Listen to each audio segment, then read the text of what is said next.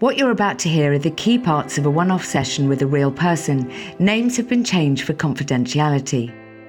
Please note this episode contains some distressing content, including discussion around suicide and death, which may not be suitable for all listeners. I've not been to the HA or the Honourable Artillery Company since then, and I've just walked past it this morning and stood outside.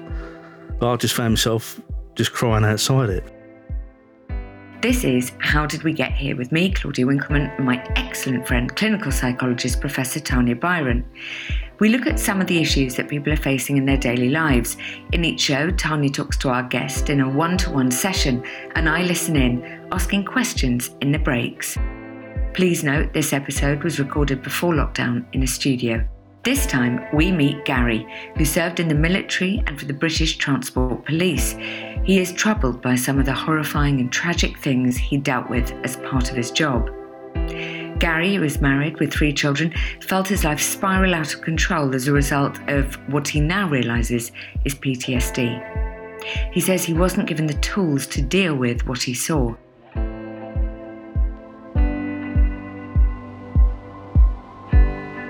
Let's go meet Gary. Why are you here? Well, basically, just to try and hopefully raise some awareness around men's mental health and get, really encourage guys to talk about their mental health, to be open about it. You came to this conclusion because something happened to you. Tell me your story. Well, basically, I joined the British Transport Police back in 2003. I was quite old when I joined. I was sort of 34, 35. Expected, to deal with policey type stuff and trauma, but nothing really prepared me for continuous trauma that I did with fatalities on the railway. And of course, we had the London bombings in 2005. Yeah. I was actually off duty at that time. My wife had just had our 3rd son. I was part of our anti-terrorism team at the time. So I got back in the following day. And then my governor came down and just said, "You're off to the mortuary." And I sort of asked, why? And he said, "Well, you're an ex-squaddian, yeah?" So I said, "Yeah." He said, "Well, congratulations, we need a skipper down there, sergeant." And I was sort of like, "Well, you got one part right. Yeah, I'm an ex-squaddie, not a skipper." And he said, "Congratulations on your promotion." And off I went down as an acting sergeant, just down the road to the HAC, where the temporary mortuary was situated. Gary, can I ask you mentioned that HAC. Yep. What is it? So that's the Honourable Artillery Company, a very famous old regiment, and that was utilised during the bombings. They've got a huge sports field in amongst the grounds, which was then broken down into the 4 sites for the 4 bombing areas. And I was there for just under 8 weeks, helping to identify the victims and what was left of the bombers. And I've never seen anything like that in my life. It's not until later in lifetime that things start to come back. Going back to your first point about men, you were probably being big and brave. Of course. Your wife had just had a newborn. Yep. You had 2 other boys. How old were they? Right, so my oldest lad, Danny, would have been nearly 7. Joe would have been around 5. A lot to have, that's absolutely a lot. And you just went off to work every day and saw...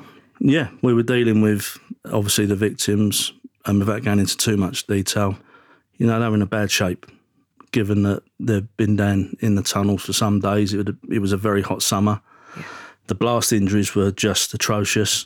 We were working anything between 12 to 14 hours a day. Gosh. One of my duties there as well was to take the deceased through to family viewing area. Once we had managed to identify them, I never used to take any notice of the sort of little pictures that the mortuary team had to help us assist us identifying those people, because it just got a bit personal. Yeah. And then one day I had to take this young kid through. He was, my understanding, was one of the youngest victims. And I never used to look at the cards or whatever. I just used to put them in the body bags with the flowers, zip them back up and take them back to where I got them from, and crack on with my paperwork and whatever. But when I took this young boy through, I don't know how some of the staff came about this information, but they said that this young fella's dad was coming to view. And apparently he just lost his wife, and that was his only child. So I took him through. And when I went back in to bring him out, I caught the card. God, it done me. Not surprised. Well, it was so, overwhelming. And the feeling of guilt I had instantly, because I was going home to my new baby, my 2 other babies. And, sorry. No. Were people around you going, are you all right? No. Is anybody checking on the mental health of the people who are having to deal with that? It sort of goes back to what we opened up with. I had 2 minutes to myself, went back, took this kid back. But you just puff your chest out and you crack on. Yeah. Because that's what blokes do. Yeah, and before I knew it, the time had come that we sort of broke down the mortuary and we went back to our normal policing duties. But how do you go back to normal after that? That's a good question, because it's from that point on I would really suggest that what was normal. It's a bit like now with this COVID, you know. But after you seeing that and not discussing it, it must have reared its head. It took a while because you put on this front all the time, and that's how my career went. But I didn't speak to anyone because I was ashamed of myself, because I thought I was tougher than that and better than that. But then there's also the other side of it where you think, well, everyone looks at you as a leader. You're always there, you know, in whatever situation, you're always at the front, always in the thick of stuff. What are they going to think of you? Yeah. What's your management going to think of you? And even at home, did you unravel to your wife? No. And it was tough because my wife, being a police officer, my wife was in a child protection team. So she was, you know, dealing with her own traumas. When did it catch up with you? And how did it manifest itself? I would suggest probably 3 or 4 years after the bombings. I was drinking quite heavily. And I was drinking so I could nullify the events of that working day, so I could then try and get some sleep, because the nightmares and flashbacks were just beyond compare. It was as if I was actually reliving the moment. You know, all the senses were there, the sights, the sounds, the smells. Goodness. It was putting a strain on the relationship with the wife. I wasn't aware of it, but I was also taking it out on my 2 oldest boys. It got to the point where my oldest boy, he dreaded me coming home because he didn't know what reception he would get, you know, and he was worried that I'd be shouting at not only him, but his brother as well. I knew there was something wrong, but I couldn't get to the grips of it, you know, the crux of it. And then in 2012, I think we were quite close to getting divorced because of my behaviour. Yeah. And I got involved in something off duty, which cops should never ever do unless it's, you know, life or limb. Yeah. But this was quite serious, and it eventually resulted in me fighting with a guy on a train station after he tried to push 2 young cops onto a live track. He was smashed out of his head on gear and booze. I had to punch him, he tried to bite me. I still maintain it was lawful and proportionate. However, I ended up in Crown Court, and it cost me my job. I was found guilty of an ABH offence. You know, and even the judge, he was brilliant. He actually guided the jury twice to a not guilty verdict because the evidence was all in my favour, but you judge by your peers, and that was that. That was it for me. That was rock bottom. You needed to get to the bottom. I went back with this again. This was in 2013 at Christmas time, December, and the judge was great, and he sent me to see the top forensic shrink in the country because he knew I was struggling. Yeah.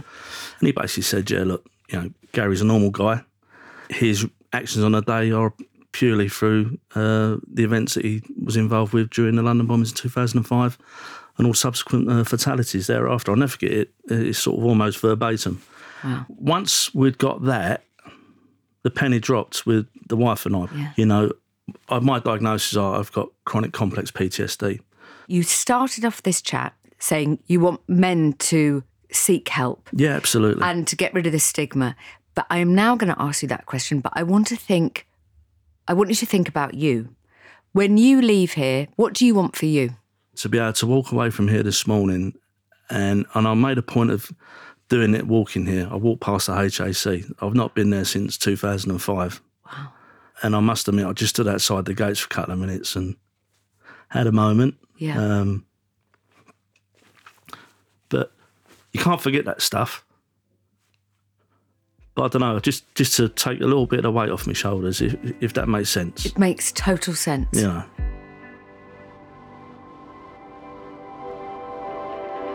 You are somebody who naturally wants to be in the middle of things, helping others. That's your personality, isn't it?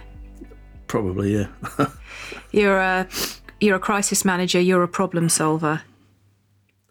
Can't solve my own problems sometimes, but yeah. Well, it feels like you have. The journey it's taken you on is that you now run a really excellent charity, PTSD 999, where you support people similar to you who are struggling with PTSD because of what they've experienced in their jobs. Yeah, I didn't realise the levels that there are within the emergency services, not just the police, but all of the emergency services, of the men and women that are struggling in absolute silence. And it's not always associated with the men and women out on the front line.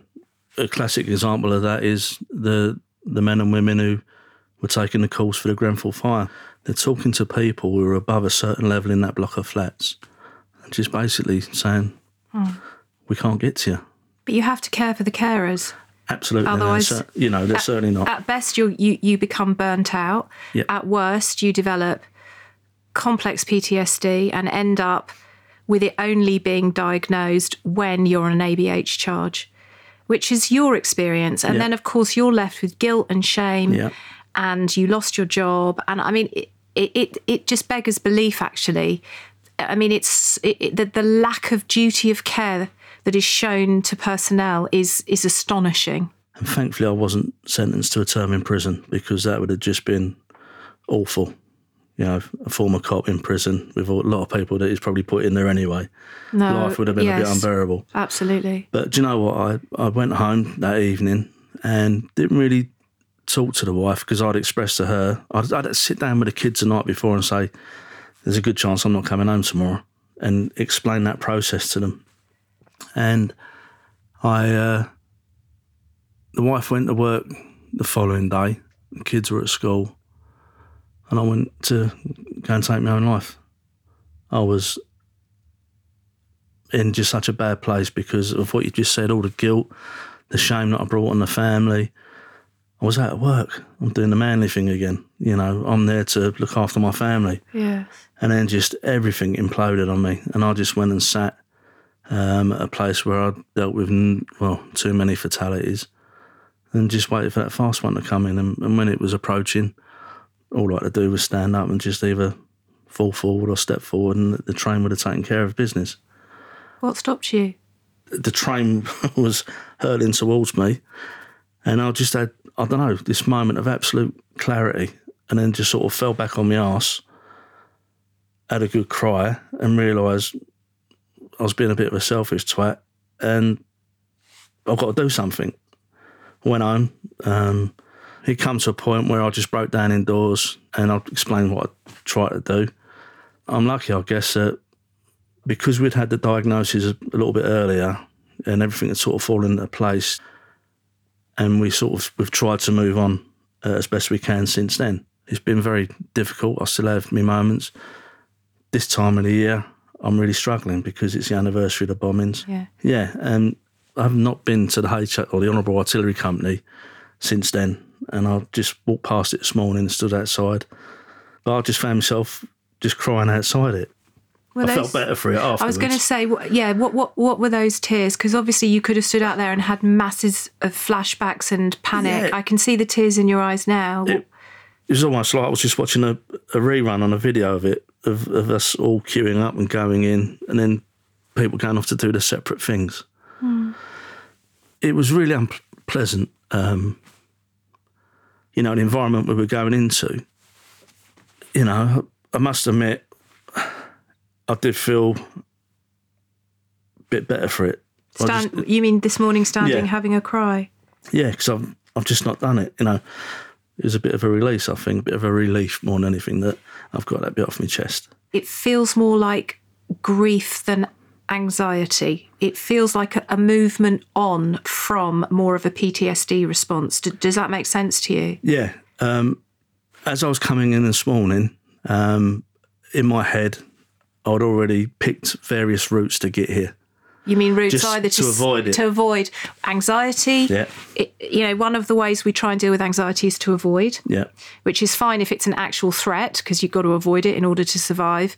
But obviously with psychological levels of acute or chronic anxiety, if you avoid something that makes you anxious at a psychological and emotional level, it's actually counterproductive, because by avoiding it, you reinforce the belief that it's trauma and danger. Absolutely. And, coming on the train, I hate going on public transport now. Of course you do. And so I was very anxious sitting on a train, and having been part of our then newly formed anti-terrorism team, some of the stuff that we'd seen and the training that we had, that comes flooding back. And then I thought, right, I've got options. I can turn right and walk the long way round, or I can just walk straight through and end up by the HAC. And I just thought, sod it. I've done the train journey now. Let's try and move on a bit more and get that out of the way. So you did what's called exposure, systematic desensitisation exposure work, which is the idea that we as mental health practitioners, when we're working with people with PTSD, or in your case, chronic and complex PTSD, because you've had multiple experiences over a long period of time. But that would be to support you to revisit with your therapist the narrative of what happened. You would see it as you're discussing it. And as therapists, we will keep you feeling safe. We will help you keep your anxiety levels down. So you re-expose yourself to the images and the memories, but you alter your emotional state. And it's sort of what you did this morning when you stood outside the HAC. You kept yourself calm. You just reflected and you cried. And I would say that's an incredibly healthy thing that you did. Huge admiration. I do have my moments still. And, thankfully, over the years, Sharon and the boys, they recognise straight away when I'm sort of starting to slip back a little bit. How would they know you were slipping back? What would happen? I become very sort of quiet. I'd sort of take myself away from the family, and I'll just keep myself to myself. They'll just give me a nudge. Oi, Mr. PTSD. And they'll sort of take the piss out of us a wee bit, because they've got used. But they're saying, come back, Dad. Yeah. Come back, Dad. We're here. And it does. Please can you explain to me the difference between PTSD, which I think most of us now have heard about it. We know that people come back from war and have to deal with it, and what he has, which is chronic complex PTSD. What's the difference? So PTSD is post-traumatic stress disorder. So you have a traumatic experience, an accident, loss of a loved one in a particularly sort of difficult, challenging, unpleasant, horrific, unexpected way. You witness something horrific, horrendous. It's that kind of out of the blue experience, or not even out of the blue, because obviously soldiers in war will experience things that they are trained to experience, prepared to experience, but still the experience itself will cause post-traumatic stress disorder. So that's when a memory is encoded in a way that it isn't just autobiographical, i.e. I can remember it if I'm asked, I can talk about it, I may feel sad or upset, but it doesn't debilitate me. So it's where the triggering event, it could be a piece of music, it could be something you read, it could be a smell, transports you right back to the moment where the actual trauma occurred and you experience the same level of fear and terror and horror and shock, even if it's years and years later. Complex PTSD is when there are people for whom this has happened a number of times. So for Gary, the experiences in the police force and around the 7/7 bombings and so on and so forth, he has had a number of extremely traumatic events that have happened over time. Because he's had no support to process them, all of them just layer upon layer get encoded in a part of the brain called the amygdala. We've talked about it before, Claude, in other programmes we've done. And it is encoded so that if it's reimagined, if it's remembered, it's relived. And chronic is when it just continues. It's a chronic, ongoing experience that person will have. So the risk of being triggered is always there. Okay, back to the chat. And you were drinking, you said? Oh, massively. That was your coping strategy? As a young infantry soldier in the Royal Green Jackets, that's all any young squaddy does. You just drink, especially when you're away. But when I was really, really struggling, I turned into a proper boozer. I mean, my wife did a statement that we use sometimes in the presentations that we do. And there's part of it where she talks about going to the fridge. Now, no disrespect to my wife, she burns boiling water, so clearly I do all the cooking indoors. I'm mainly in the fridge. And she went to the fridge to get some stuff out to make a sandwich or something, and it was full of beer, wine, Jack Daniels. And I couldn't see a problem with it. And numb, narcotised, black it out, blot it out, push it away. I'll go to bed, smashed out of my head. You know, I was just too ignorant, arrogant, I suppose. I don't know. I'd say vulnerable. I am curious whether you have quite forgiven yourself, because I do think you do carry a lot of guilt and shame. You're absolutely right, I do. Have you forgiven yourself? Not really. And I don't know why. Okay, well, let's talk about that. Listening to your story, and there will be lots of people listening to your story, I can't imagine anybody will want to do anything else than just hug you and say thank you for your bravery, thank you for putting your mental health at risk in order to do a job that most people literally just wouldn't want to. I mean, who wants to do what you did? I mean, it was horrific. Why are you crying? Sorry, I was closing my eyes when I was talking, so I've only just opened them again. I don't really do well with compliments. Yeah. You've lost a lot of self-respect, which is extraordinary for a man that I sit here and I have nothing but enormous respect for. When I came out of the army, I went into the territorial army, and I was looking after people and instructing people there, you know, working, doing stuff in the TV sort of industry. When we're showing people how to use firearms and stuff like that, straight away you've got, again, a duty of care towards those people. And, and the police was, I guess, an exceptional thing where not only were you upholding the law and the Queen's peace, but you were looking after everyone. But you're very good at that. But what you're not so great at is looking after yourself. There was no one there in any specific formal way when you were picking bits of body parts off rail tracks. Yeah. It's difficult for you to know how to look after yourself. It's easy for you to know how to look after others. One example, myself and my partner from work, we had a dreadful fatality. We left work. In between where both of us live is our little British Legion club. And there was about 40 minutes left on the clock before the bar closed. And I think within half an hour, we'd done about 7 pints. He turned around at me and went, "That was shit, wasn't it?" And my response was, "Yeah, do you want another pint?" And that was me and him dealing with that horrible scenario. There you are in the British Legion Club or whatever, on your 6th or 7th pint going, "Well, that was shit, wasn't it?" "Yeah, it was. Do you want another pint?" Is that how blokes are supposed to do it? I don't know. Whoever's written that script has clearly got it wrong, because it's a bit crap, isn't it? Yeah, it's the worst case. Do you ever wonder how celebrities order food? Like, is Sarah Paulson a Diet Coke or a regular Coke girlie? Some peasant Coke? No. Or how does Sofia Vergara order a pizza? No tomatoes. I cannot eat tomatoes. Tomatoes? Yes. Are you cool with mushrooms? Not really. Okay. If these are the details you need, and I know you do, I have the podcast for you. I'm Jesse Tyler Ferguson, and on my podcast, Dinners on Me, I take some notable friends of mine out to dinners in Los Angeles and New York City. Listen wherever you get your podcasts. That thing was delicious. But we never, ever spoke. And I remember getting a bit of a rollicking off of him after one event. We were dealing with a big public order situation with football hooligans. And I went on the train, a big fight, and I dragged this guy off the train. And we got into the back of the vehicle, and my old colleague went to me, "You really need to sort yourself out, mate." Was he saying you were putting yourself at risk? Yeah, and possibly others. Dealing with people like that wasn't an issue. But I just become so focused. He saw something happen. He saw a switch flick in your head. My tolerance had gone.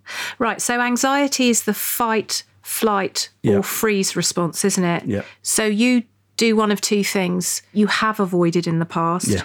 And alcohol is a very good way of avoiding emotional pain, anxiety, trauma, etc. So avoidance is a strategy you've used. So that's flight. But fight is another way. I suppose and I suppose to some degree the ABH charge to some degree. That was the trigger for the PTSD. You're talking about the ABH moment now. Yeah. All I could think about then was I'd pulled these two young coppers away from the edge of the platform. We'd got this guy on the floor because he tried to throw them on the track. He tried to bite me. I punched him. But I was straight back to the mortuary and this...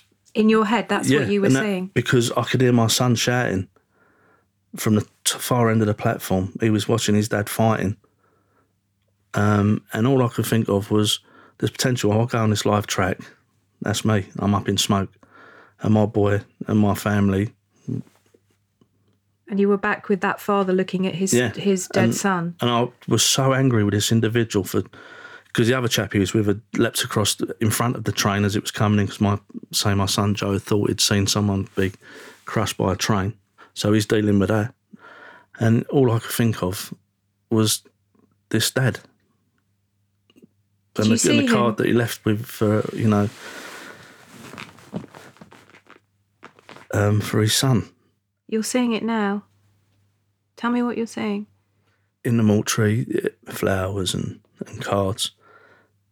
But it's just, seeing them words on that card. Are you able to say what you read? You can't. That's fine. That mortuary thing is a picture. It's like looking at that picture on the wall there. It's there. I can't change it. I can't get rid of it as much as I want to. And some of the sort of therapy that we had, thankfully, it determined that really was what I was struggling with. My job wouldn't pay for any more therapy. I certainly wasn't in a position to be able to pay for it, so it stopped. I can talk about anything else, but just that I just can't and won't. It's just absolutely. But without the detail, which isn't actually necessary, what you read was a father saying goodbye to his son. Yeah, and of course you're a father of 3 boys. There's layer upon layer upon layer of pain. A couple of simple words on a card from a father to his only child. I just can't even think about having to write it. In that moment, what it did was it personalised the job. You're obviously doing the best you can. You're being as compassionate as you can to those you're dealing with, but you have to keep some kind of boundary in. Then you read something, you read it not just as a professional, but you read it as a father, and then it blows that professional boundary away. And that's when I think it got past the professional boundary and it's still lodged there like a bullet. Yeah. So the question is, how does that bullet come out? How do we take that bullet out? I feel that I've got a lot better over the years. The flashbacks and whatever else, thankfully they're nowhere near as regular as they used to be. This time of the year, it's like Christmas, we all know it's coming. 7/7 will always be with me. There is other stuff that we've dealt with that surpasses the horrors that we saw there, but for some reason, that sticks with me. If we think about our jobs, we have a sort of shield, don't we? Yeah. So that the bullets come and you hear all this stuff, but it deflects because you're thinking about it professionally. In that moment, one of those bullets got past that shield and it hit you square in your heart, and you encoded that memory as a father, and that memory as a father then, of course, emerged when, as a father, with your son Joe there on the platform, you thought, this could happen to my family. Yeah. So that's where PTSD is. It's the way a memory is built around trauma, but also the meaning of that memory. And that moment meant something to you personally, not only professionally. I think my headline is, you want to look after other people. And I think you do that, and you do it extremely well. I don't think you see that. No. So I think that's the first part of my thinking today is there is a bit of work to help you reposition your sense of yourself in all of this. Yeah. It's time to let go of the guilt and shame. It's time to be a survivor. Guilt and shame is what men feel when they get into a situation like ABH. Even though it's triggered by PTSD, guilt and shame is what people feel when they drink too much, when they shout at their wife and their kids, their husband and their kids, their partners and their kids. It's guilt and shame. And that I think you still carry. Yeah. And we have to think about a way for you to take that rucksack off now. I think you've been carrying it for too long. So that's point number one. Yeah. Point number two, I think, is somehow you've managed to cobble together enough support for you to have, I think, done a huge amount of work in your journey. But if I think of you as someone who has taken a lot of bullets, you are the man who will stand, well, you were a close protection officer, you stand between the target and the gunman. You've taken a lot of bullets, and I think you have taken out quite a few of those bullets, but I still think there are 2 or 3 still lodged. I think those memories you still need some work around. So you and I need to think about how that's done. Not here now. No. We will talk about that and think about that for you. But there is something we could do now, and we could take a break so you could think about it, and very much if you want to. If we are professionals and you are a professional now through your charity, we cannot really be telling others, now it's your time, you need to look after yourself, if we're not prepared to do that ourselves. How can we help you leave here today with a sense of pride and self-respect? Let's have a practice together and see how you do. Okay.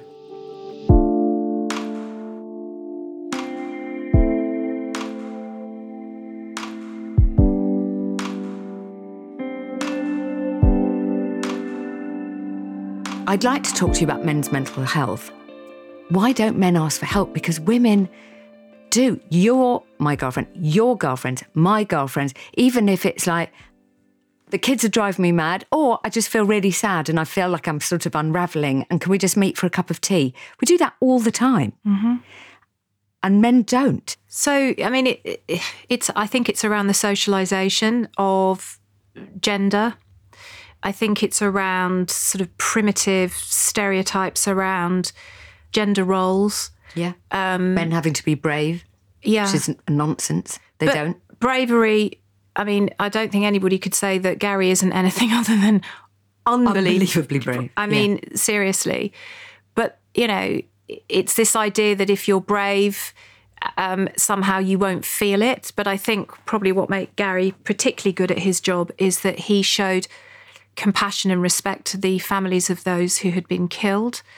We know that if you look at the annual suicide statistics, you know, it's up near 80%, the number of men who take their own lives every year in terms of everybody who takes their own lives, 80% almost are men.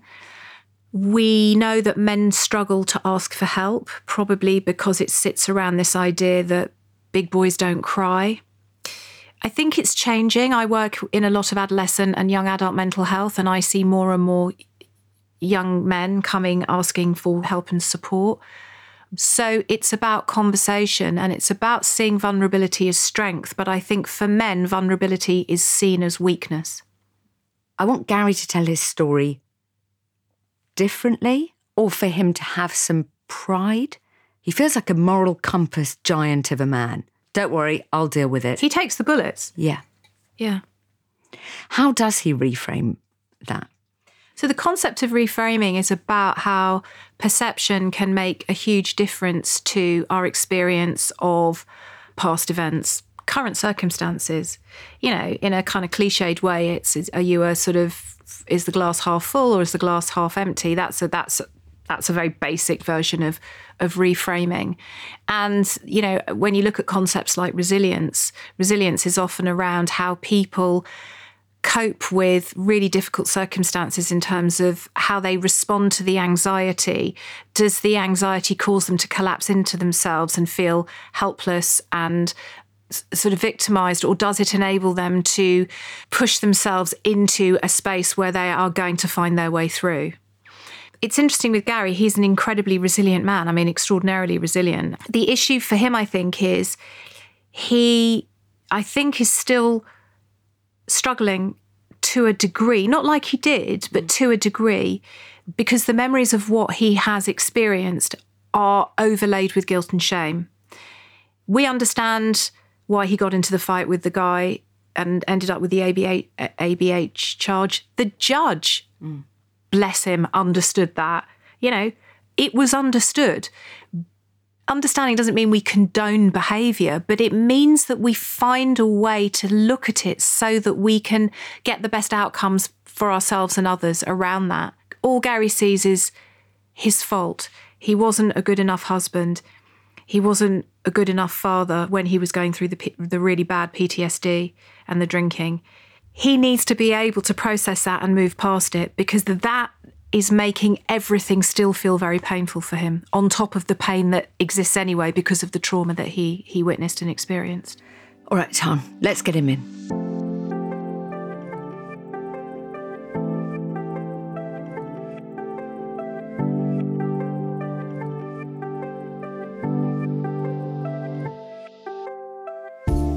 How are you doing? Yeah, do you know what? It's actually nice to be able to feel the back of the sofa from the first thing this morning. You were sitting bolt upright. Yeah. You're right. Yeah. Now, I do feel as if, you know, a weight has been sort of lifted off my shoulders now. It's just been an amazing experience. But you deserve it because you're a hero. I can hear your buttocks clenching with embarrassment. Yeah, you're right. You've just shifted in the seat.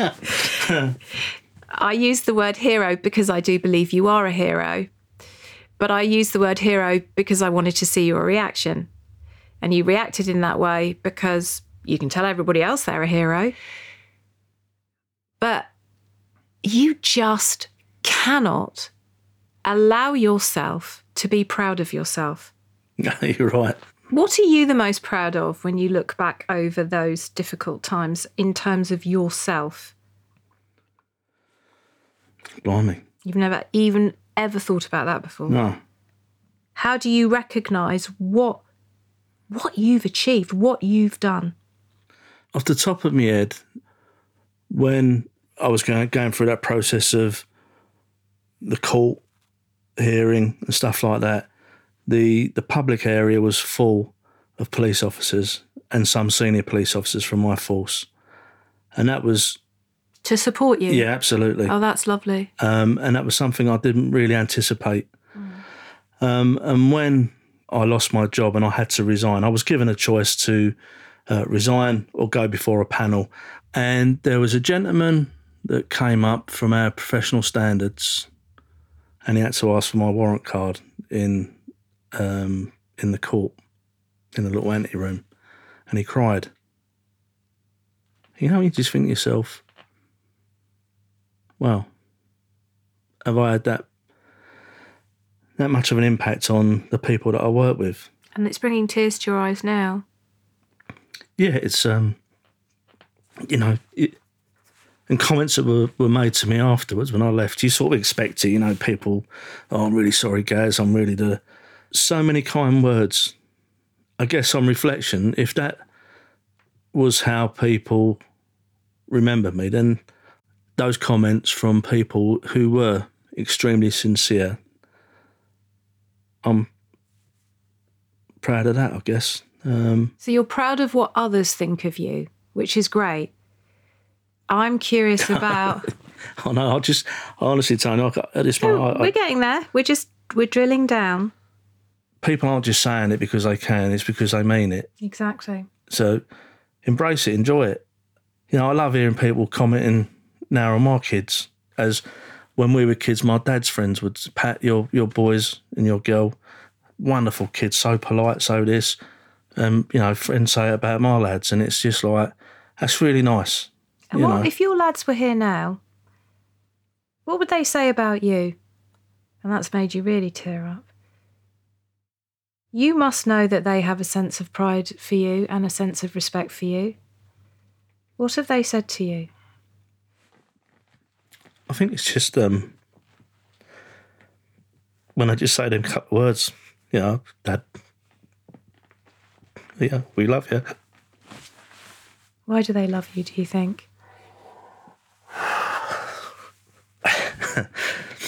I'm trying to put right all the wrongs, especially for my two eldest boys, the way that I treated them. And I'm so sorry for what the way that I behaved. Okay, I understand what you're saying, but I want to put it to you in a different way. I mean, let's say it wasn't complex PTSD. Let's say you had a really debilitating physical health problem that made you removed, impacted on your personality, impacted on your emotions, people who are very, very ill. If it was a physical health problem, would you be sitting... you're smiling, you know exactly what I'm asking you. Would you be sitting here saying to me, I let them down? No, because, again, you're so good at what you do. Thank you.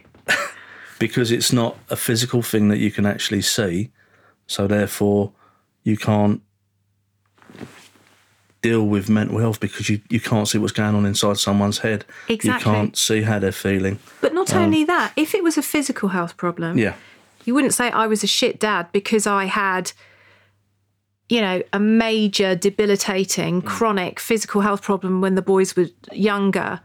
You'd say it was awful and, Sharon was amazing and we got through and, but unfortunately we were unlucky and I was diagnosed with X and this is what happened.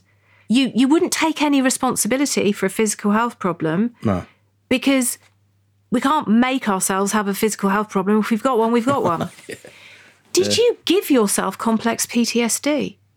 Did you make it up? It's a good question, isn't it? Of course you didn't.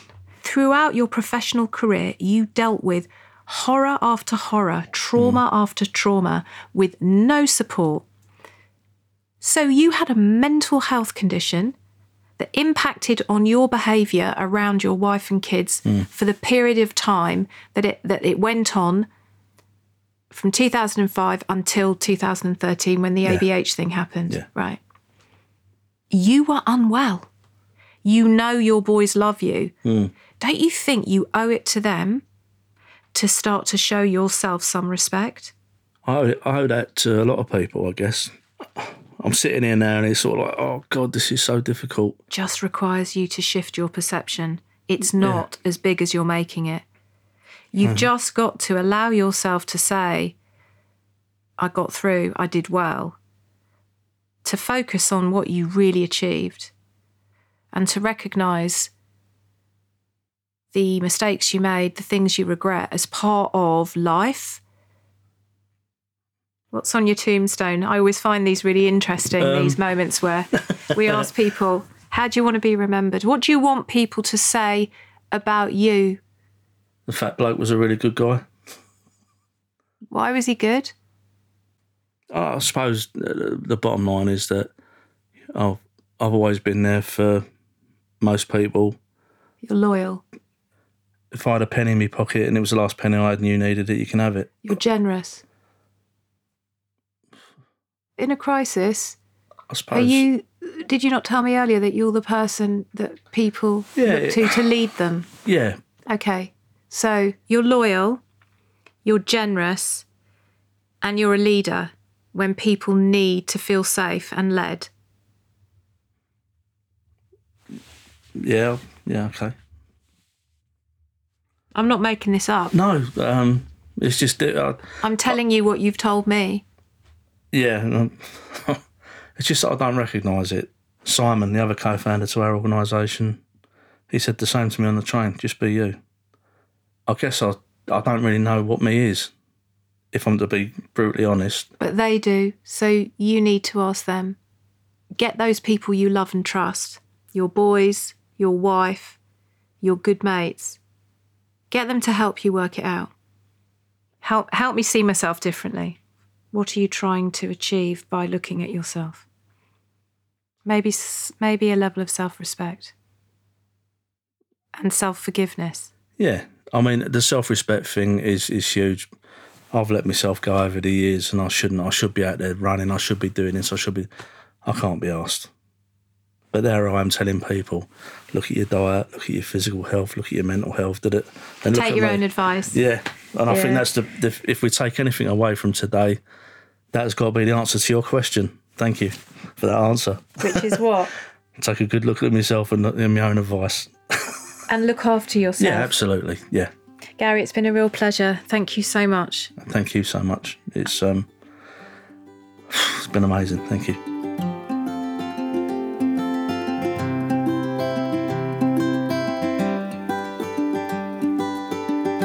Normally I come in and I'm all like friendly and sweet. Right. I'm going to be quite strict with you. Okay.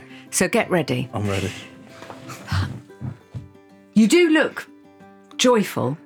Because I know what's coming. I need you Yeah. to feel about you like we all do. I could cry. So listen to me. Whatever you think about yourself, if you're down on yourself, no offence, but you're just wrong. Because, no, genuinely, you need to listen to me. I'm listening. Me, Tarn, our studio manager, Josh, and our producer, Selena, and Grace, we have all fallen for you. We respect you. I'm not just saying this, and you have to open your ears, otherwise I'm going to physically open them, and I'm short, but I'm unbelievably strong. And let's not get into a tussle. And let me just say, I know you feel bad about what happened, but parents mess up. That is normal. Tan's taught all of us that. So if you were skipping home going, I've been in the mortuary, but I'll tell you what I'd like to do, some craft. Would you mind just grabbing that cereal packet? Because I haven't made a pirate ship for at least a week. Silly daddy. Don't be ridiculous. Yeah. And as I said to Tan, which you won't have heard, what you did for all of us, for my family, for people I don't know, for the UK, for London, is insurmountable. I can't put it into words, but you have to have some pride in that. When we first met, you said you want to feel lighter, like a weight's been taken off. I hope you do feel that. Yeah. Do you? I honestly now could just curl up in here and have half hour's kip. You're very welcome. I love a nap. I will also nap. But I really need you to feel proud of what you've done. And not only you personally, whether it was all the people you've protected, the respect you have given to others, both who were victims and their families, delivering those horrific, like you said it so casually, delivering death messages, everything that you've done, but also what you're now doing for your charity. You're a superhero. I know you don't like going on public transport, but I've got to tell you, you're going to like it less when you leave wearing the cape I've been making you. Because you deserve a cape. And what you also wanted to do by coming here today is just show men specifically, because the statistics that Tan told me earlier are horrific, that it is really good to share, to unravel, because I know lots of women don't, but we're also quite good at it. Yeah. You know, I'm a bit overwhelmed. I'm not really coping. I want you to get more help. You have to stay in touch with us as a programme. Yeah. Please do it. Because we care about you, but mainly I need you to leave 10 foot high from all of us. And I don't always say that. Normally I just come in saying, was it nice? Here's a biscuit. But I feel responsible and I feel like it's important that you hear that. Never met you before, but I've been made to feel so welcome. And if people can take away that sense of, if that fat bloke in the office can go and do it, I'm sure if we can stop a family going through what I put my family through, and then we've achieved. And it's as simple as that. It's great for others, but this also has to be great for you. And when you said you put your family through something, now you don't, or whether you're sitting around the table tonight, I want you to take a moment and you can raise a glass to that amazing wife you have, to those boys who worship you, to your future together, and what you and your wife, by the way, have done professionally. You've helped us all. Thank you. So feel amazing. Thank you for coming in. Oh, thanks for So having us. sorry about being so bossy.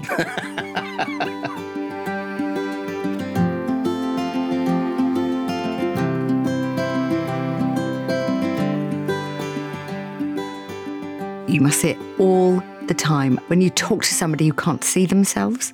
I think he will be able to, and I know he's going to talk to his wife and his friends, and he will get further help. But look what he's done with his life. He's quite extraordinary, isn't he? He's extraordinary. Yeah. He can't say it for himself, yet he started this charity, I'd like to name it PTSD 999. He's worrying about everybody else and not himself. You must see that a lot. Yeah, but I also see it a lot in people who do jobs like I do, people who do jobs like Gary did, you know, working in the emergency services. He was a soldier before that. I see it with colleagues of mine, you know, medics. That is the pathology of the carer as well, you know, and, you know, you could argue that sometimes a good way to avoid your own stuff is just to spend your whole time looking out for other people's. It's an avoidance of sort of owning your own pain. So I suppose as professional carers, if you like, it's so important that we have the structures and the mechanisms to enable us to also sort of look after ourselves. And I think a lot of us aren't very good at doing that. And the idea that he was sitting here and sort of couldn't see it, although he did start to, and I think he is on the road now. Yeah, but that comes down to guilt and shame. Look, we all make mistakes in our lives. We all do things we regret. Nobody is perfect. Of course, there's always a line that should not be crossed. Of course, there have to be consequences. You know, I'm not sort of saying that if we explain everything, then we have to condone it. You know, we have to have rules. There have to be boundaries. There have to be consequences to behaviours. But there also has to be a point at which we acknowledge that we're human, that we're flawed, and we then find a way, you know, towards reparation, towards others if necessary, but also for reparation for ourselves. And I think that's the last part for him. I hope that he could see that, and he will use his friends and his sons and his wife to just help him reframe the way he sees himself.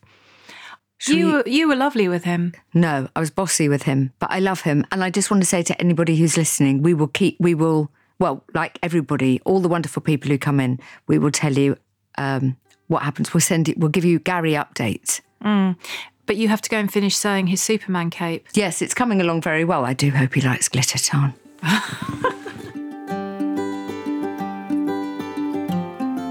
Just so you know, we always follow up with our guests, providing useful contacts and information, some of which you will find in the programme notes of this episode.